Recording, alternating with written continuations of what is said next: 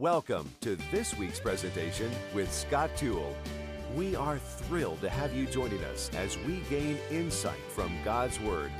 Now, speaking from Rosedale Baptist Church in Baltimore, Maryland, here's Pastor Toole. Let's take our Bibles, turn to Revelation chapter 4, and I do hope that we are very aware that our citizenship, if you're saved, if you're a child of God, is in heaven, and we should feel more at home in that place where we've never been than we do in the world we live in today. I hope you're leaning that direction, and we are closing out the throne room, but then next week we'll be in chapter 5. But then when we get into chapter 21, 22, we're going to slow the car down to crawl, and we're going to just glory in all the splendors of heaven, and looking forward to that. But for today, verse number 1. After this, I looked, and behold, a door was open in heaven, and the first voice which I heard was as it were a trumpet, the Feast of Trumpets, 1 Thessalonians, that trumpet where we're called up, we're called out, we're raptured, was as a trumpet talking with me, which said, "Come up hither, and I will show thee things which must be hereafter." Truly believe that's the rapture.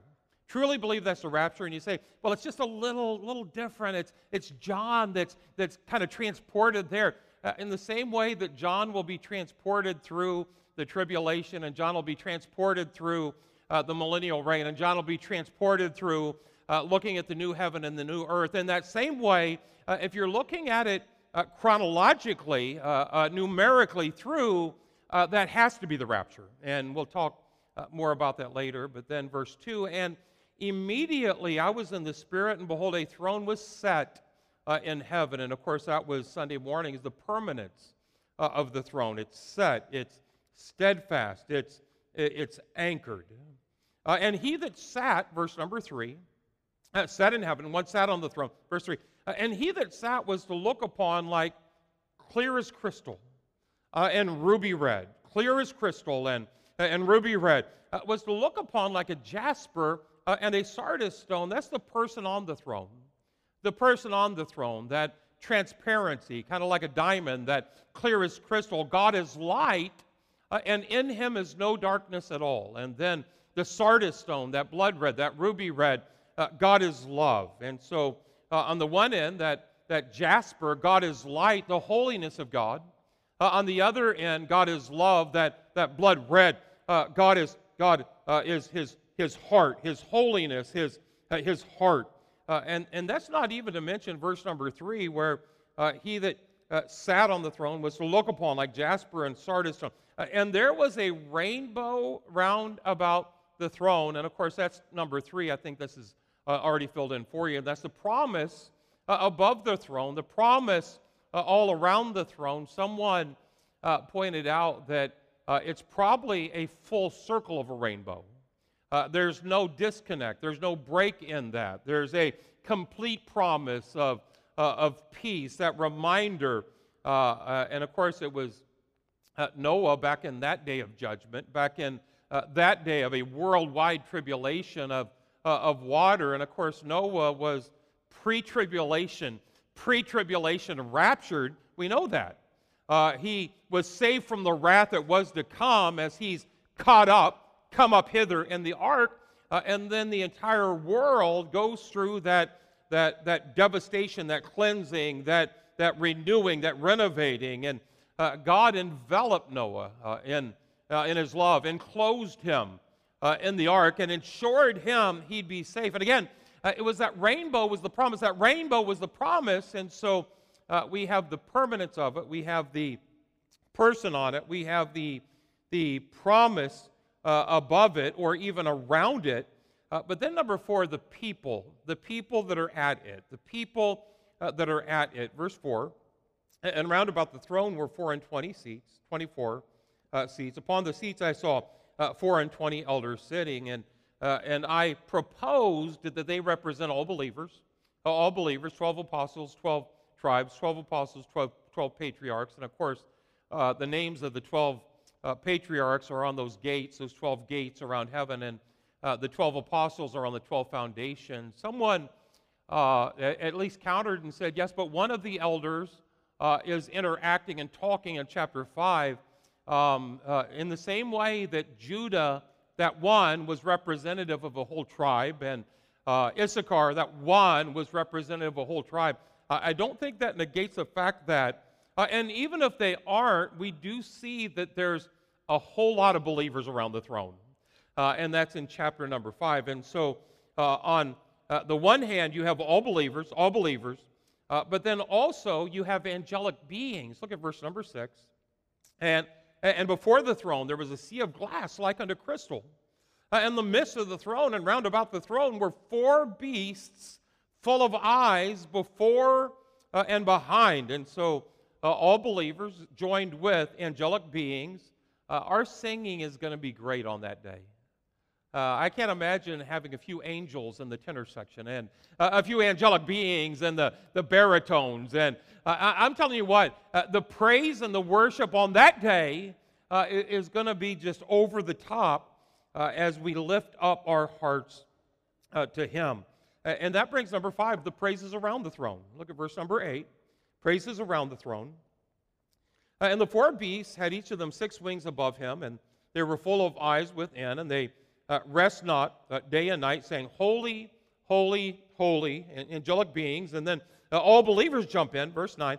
And when those beasts give glory and honor and thanks to Him that sat on the throne, who liveth forever and ever, the angelic beings start it, the all believers jump in. Then the 24 elders fall down before Him that sat on the throne, worship Him that liveth forever and ever, and cast their crowns before the throne, saying, does anybody remember the song that we tried to sing together? Thou art worthy, O Lord, to receive glory and honor and power, for Thou hast created all things, and for Thy pleasure they are and were created.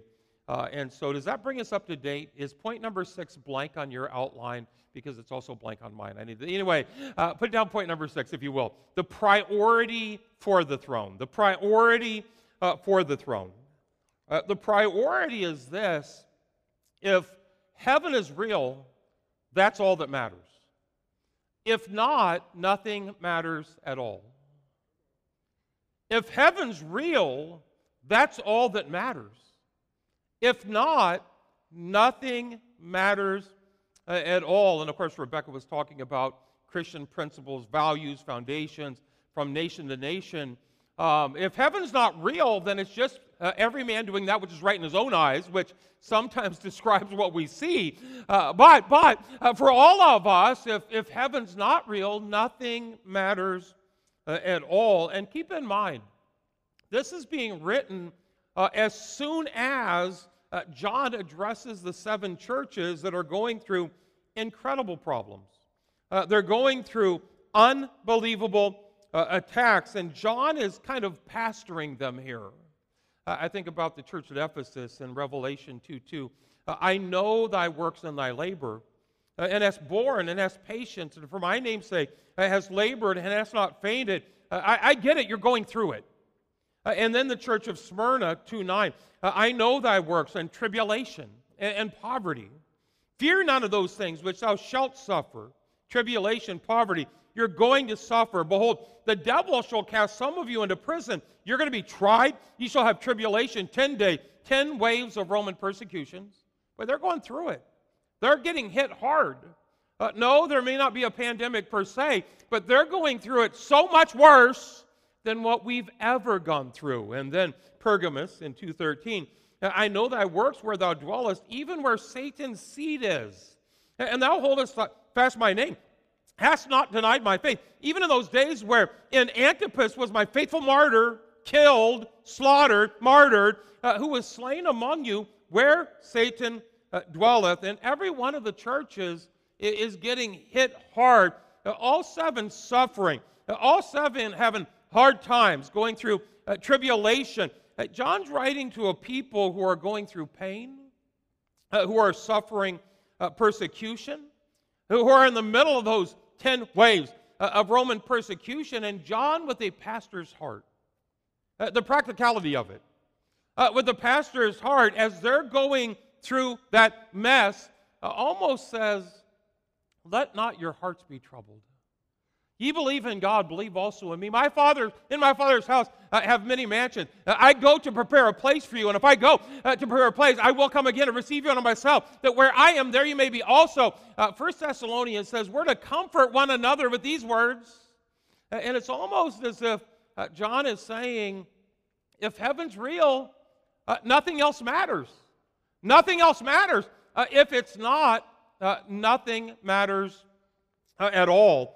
It says he's pointing to heaven as he's showing them eternity, that short blurb of a life that we live now. What is your life? It is a vapor. It appeareth for a little time, vanisheth away. A shadow like a weaver's shuttle that passes so quickly. But eternity, forever and ever and ever, eternity, it's our light affliction, which is but for a moment, that worketh for us a far more exceeding and an eternal weight of glory. For I reckon that the sufferings of this present time are not worthy to be compared with the glory which shall be revealed in us. But when you get that heavenly perspective, that if heaven's real, that's all that matters. If it's not, nothing matters at all. Does anyone see that at all? Boy, right on the heels of they're getting beaten to death, they're getting martyred, they're being persecuted, they're having to withstand, they're having to hold up, they're really Smyrna crushed and ground and to powder basically, and then this must have been such a welcome sight. Music to their ears as they hear about the throne room and the praises and the number of people that you're not in a minority there, vast majority there, as Christ is honored and worshiped and served, and we bless his name with that innumerable crowd of saints. If heaven's real, that's the priority. If heaven's real, that's all that matters. And by the way, I think everyone in here would say heaven's real. Amen? If heaven's real, that's all that matters. If not, then nothing matters at all. I do think it's interesting that the parallel between the tabernacle and the throne room, that parallel, that kind of imagery between the tabernacle and the throne room. For instance, before the tabernacle, there was a small laver. Before the throne room, there's a crystal sea, as clear as glass. The Ark of the Covenant in the tabernacle, the Ark of the Covenant, the throne of God in heaven, and the tabernacle, that golden candlestick, that menorah, that candelabra, we talked about it in Leviticus, and in the throne room in heaven, the candlesticks are ignited by the Holy Spirit of God. There's no need of the sun there. The Lamb is the light thereof. And the tabernacle, there's two golden cherubim that overshadow and cover the mercy seat in heaven. There's real angelic beings. I mean, some that we can't even comprehend, that are flying and worshiping and singing, holy, holy, holy. That parallel, that pattern, the point of it is the one on earth is simply a blueprint of what is to come. The one on earth is simply a pattern of what is the permanent. Moses was given that pattern, look, that they'll make them after their pattern, Exodus 25:40, that according to all that I will show thee after the pattern of the tabernacle, and I will pattern all of the instruments, Exodus 25, verse number 9, and then the parallels, the imagery, the foreshadowing, Hebrews 8:5. They serve as an example, as a shadow of heavenly things, as Moses was admonished by God when he was about to make the tabernacle. For, see, saith he, that thou make all things according to the pattern showed thee in the mount. And I use that as an illustration to say the tabernacle wasn't the permanent. The tabernacle wasn't the important. What it pointed to is. Down here in life, hey, this isn't the permanent. This isn't the important, but where we're headed absolutely is. Wait, down here it's a pattern. Down here it's preparation. Down here it's a shadow. Down here it's fleeting. It's a vapor, but up there, I think one of the challenges we have, this is the priority of heaven.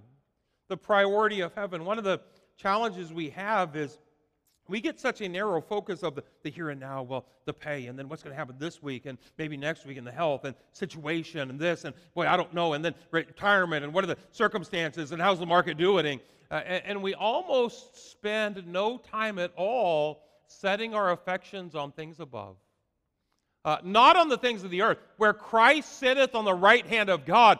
When we have our mind focused there, then everything here comes into perspective, and it really isn't as important as we make it. And someone would say, now wait a second, you forget about the gold in the tabernacle, and the gold, so much gold, hey, up in heaven, they paved their streets with that. Down here, it's perishing, it's temporary, it's a pattern, it's no big deal. If heaven's real, that's all that matters. That's what we're living for. That's where our hearts are leaning. That's where our affections are. But if it's not, then nothing matters at all. Does everybody get that at all? That's the priority of the throne. Put down number 7, the power in the throne. The power in the throne. Look at verse number 5.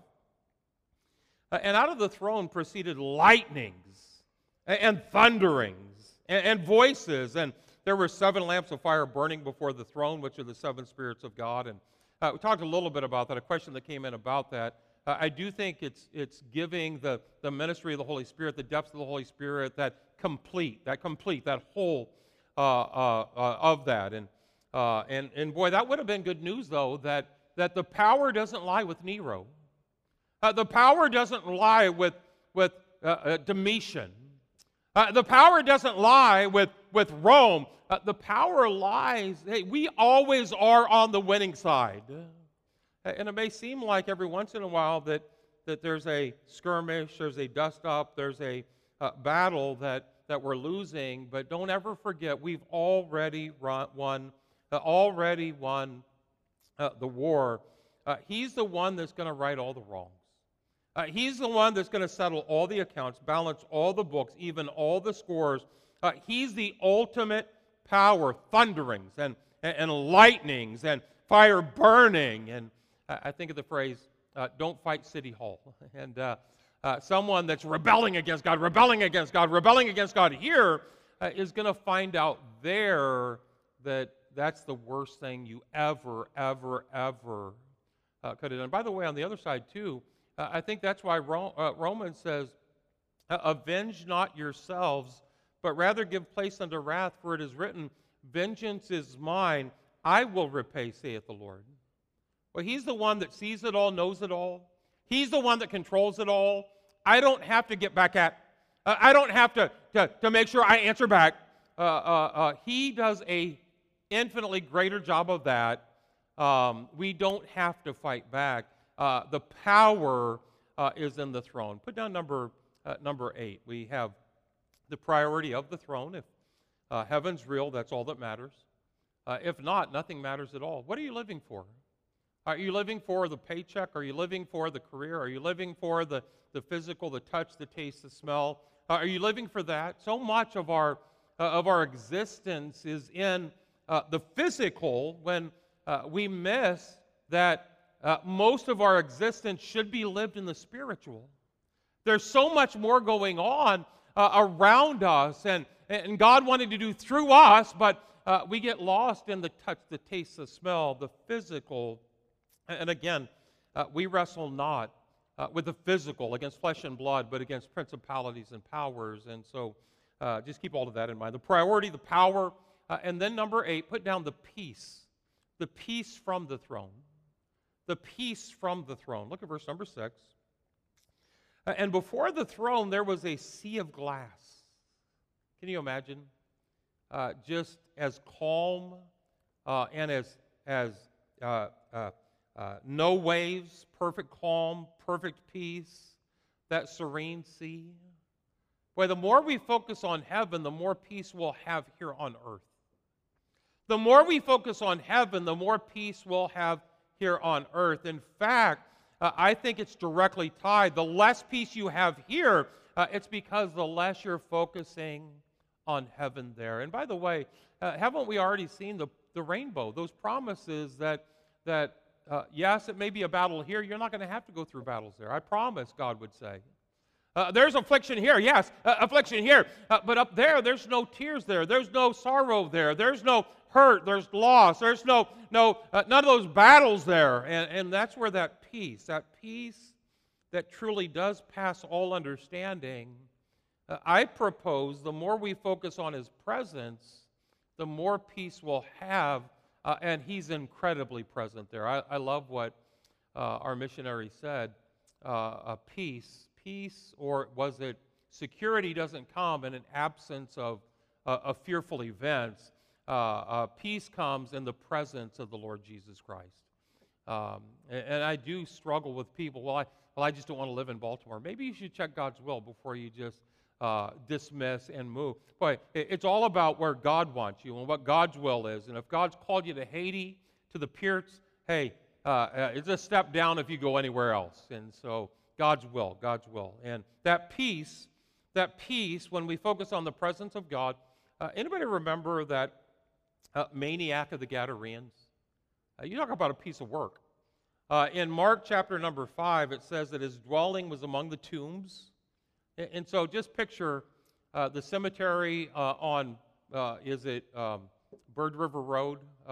Or the cemetery that off of Rossville, take a left on whatever that road is.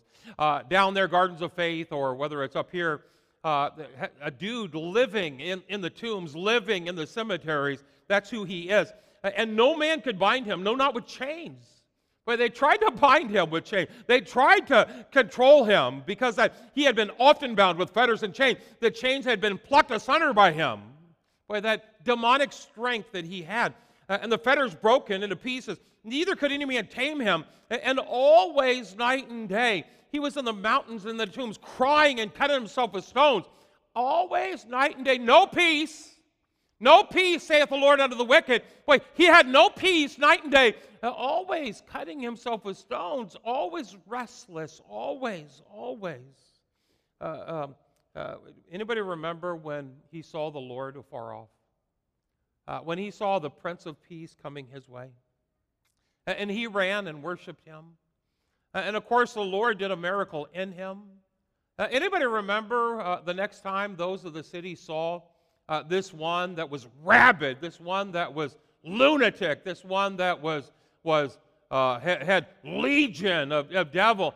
Remember the next time they saw him, he was clothed and in his right mind, sitting at the feet of the Lord Jesus Christ. Listen, it's not about, well, if I could solve this, change this, and if this person would have, this location, this job, this circumstance. No, it's not about any of that. Peace comes from the Prince of Peace. As we focus on Him, focus on eternity, have our affection set there, that's when God calms down here. And so that peace from the throne, And I love Isaiah that says, thou wilt keep him in perfect peace, whose mind is stayed on thee. I like Psalm 119, 165. Great peace have they which love thy law. Nothing shall offend them. I love the New Testament, that peace that passes all understanding when the whole world is fretting and worrying and just throwing their hands in the air. That peace that passes all understanding is a great testimony and a great way to point people to the Lord Jesus Christ. When your mind is stayed or set, you've set your affection on the one who's sitting on that throne that's set, that's when we'll settle down on the inside, that peace. I think about when they were on the Sea of Galilee and that great storm blew in and the waves beat on the ship, and so now it was full, and the boys panicking. We're perishing, and save us lest we perish, lest we die.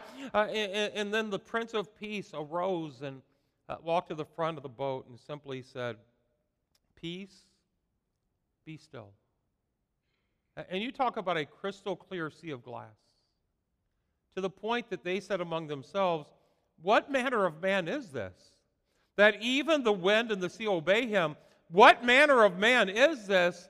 Boy, he's the one that sits on the throne that's set in heaven. Boy, he is the Prince of Peace. Set your affections there. And so the peace that comes from that throne. Most in here would know the story of Horatio Spafford. In 1873, he lost it all. Basically, the Great Chicago Fire, a rich businessman, an entrepreneur, lost it all. His wife also going through severe health problems, and they planned a trip just to kind of reset, to recalibrate, and to go over to Europe, and then just to kind of start over a little bit and regrip. Sudden business came up. Horatio Spafford had to stay behind, and his wife and 4 daughters boarded the SS Ville de Have.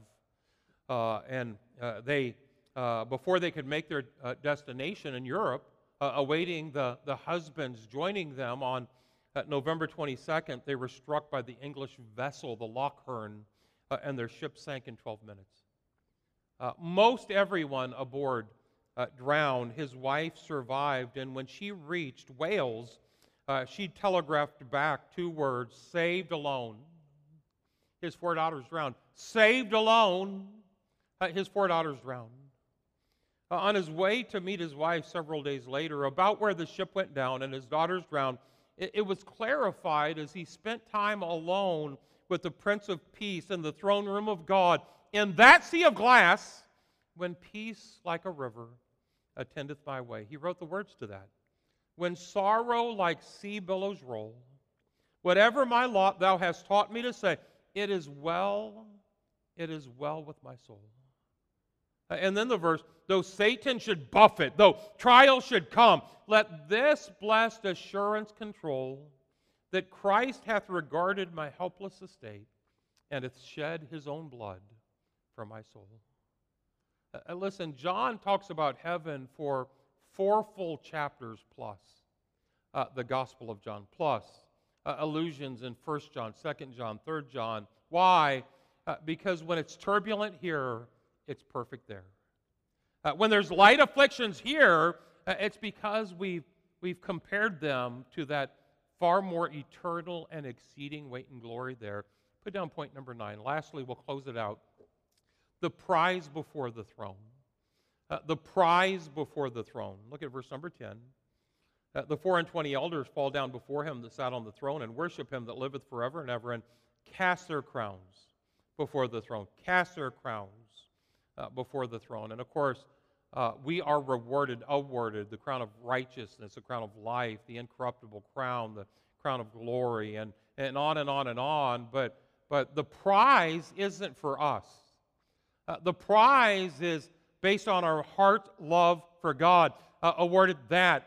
So when we see him, we'll have something to cast at the feet of the Lord Jesus Christ. Our kids at times will take construction paper and they'll scribble, scratch, and crayons. You ever have a young son, young daughter, or children in the church that are, and it's basically 2 scribbly lines, and look, Pastor, I drew a picture of you and I drew a picture of me and we're holding hands, and yeah, that's great, it's perfect, I see that.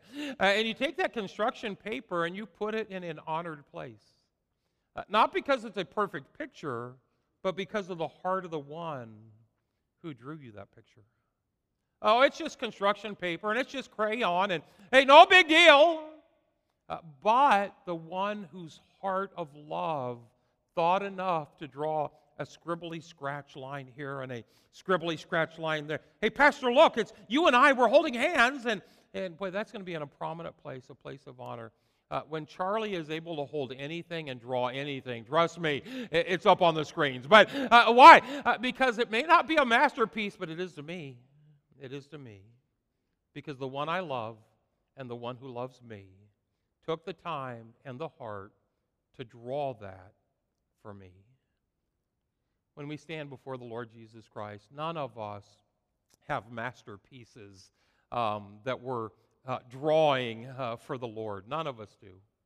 All of us, the best we know how, out of a heart of love for Him, ministering and serving and trying to make the right choices and honoring the Lord and blessing and trying to bless people. And someday when we stand before the Lord and we are awarded, given those at the Bema judgment seat of Christ, those crowns, it's not going to be masterpieces that we present, but it's out of a heart of love. It's not self-serving, or those are wood, hay, and stubble. Wood, hay, and stubble. If it's about us, that's wood, hay, and stubble. They're not going to be rewarded or awarded. But when it's a heart of love for Him, boy, it may just be construction paper and scribble scratch. But when we cast those down at the feet of the Lord Jesus Christ and say, all hail the power of Jesus' name, let angels prostrate fall, bring forth the royal diadem, and crown Him Lord of all. Well, He has many crowns, and I think some of those crowns that we cast at His feet, He'll proudly wear, because He's not ashamed to be called our God. He's not ashamed, Jesus, to be called our brother. We're part of the family, and that heart of love as we serve Him, that prize, it isn't for us. It's our lifelong work that we lay at the feet of the Lord Jesus Christ, and we say, it's for you.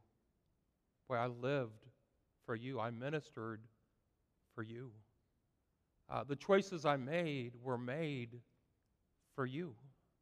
Living in Haiti, it wasn't because, why would I want to live in Haiti? I'm going to live in a different town. What I want to live in. No, I lived in Haiti for you. It's to God be the glory. It's thou art worthy, O Lord, to receive glory, honor, and power. We bow and we worship and we lay those down. The prize is for Him, even if it's just construction paper and a scribble scratch. If heaven's real, that's all that matters. If not, nothing matters at all. And that is today's message. We invite you to tune in next time with Scott Toole as he presents another message from Rosedale Baptist Church. For more information about today's presentation or about the ministries of Rosedale Baptist Church, go online to rosedalebaptist.org. That's rosedalebaptist.org. Join us again next time as we study the Bible chapter by chapter, verse by verse.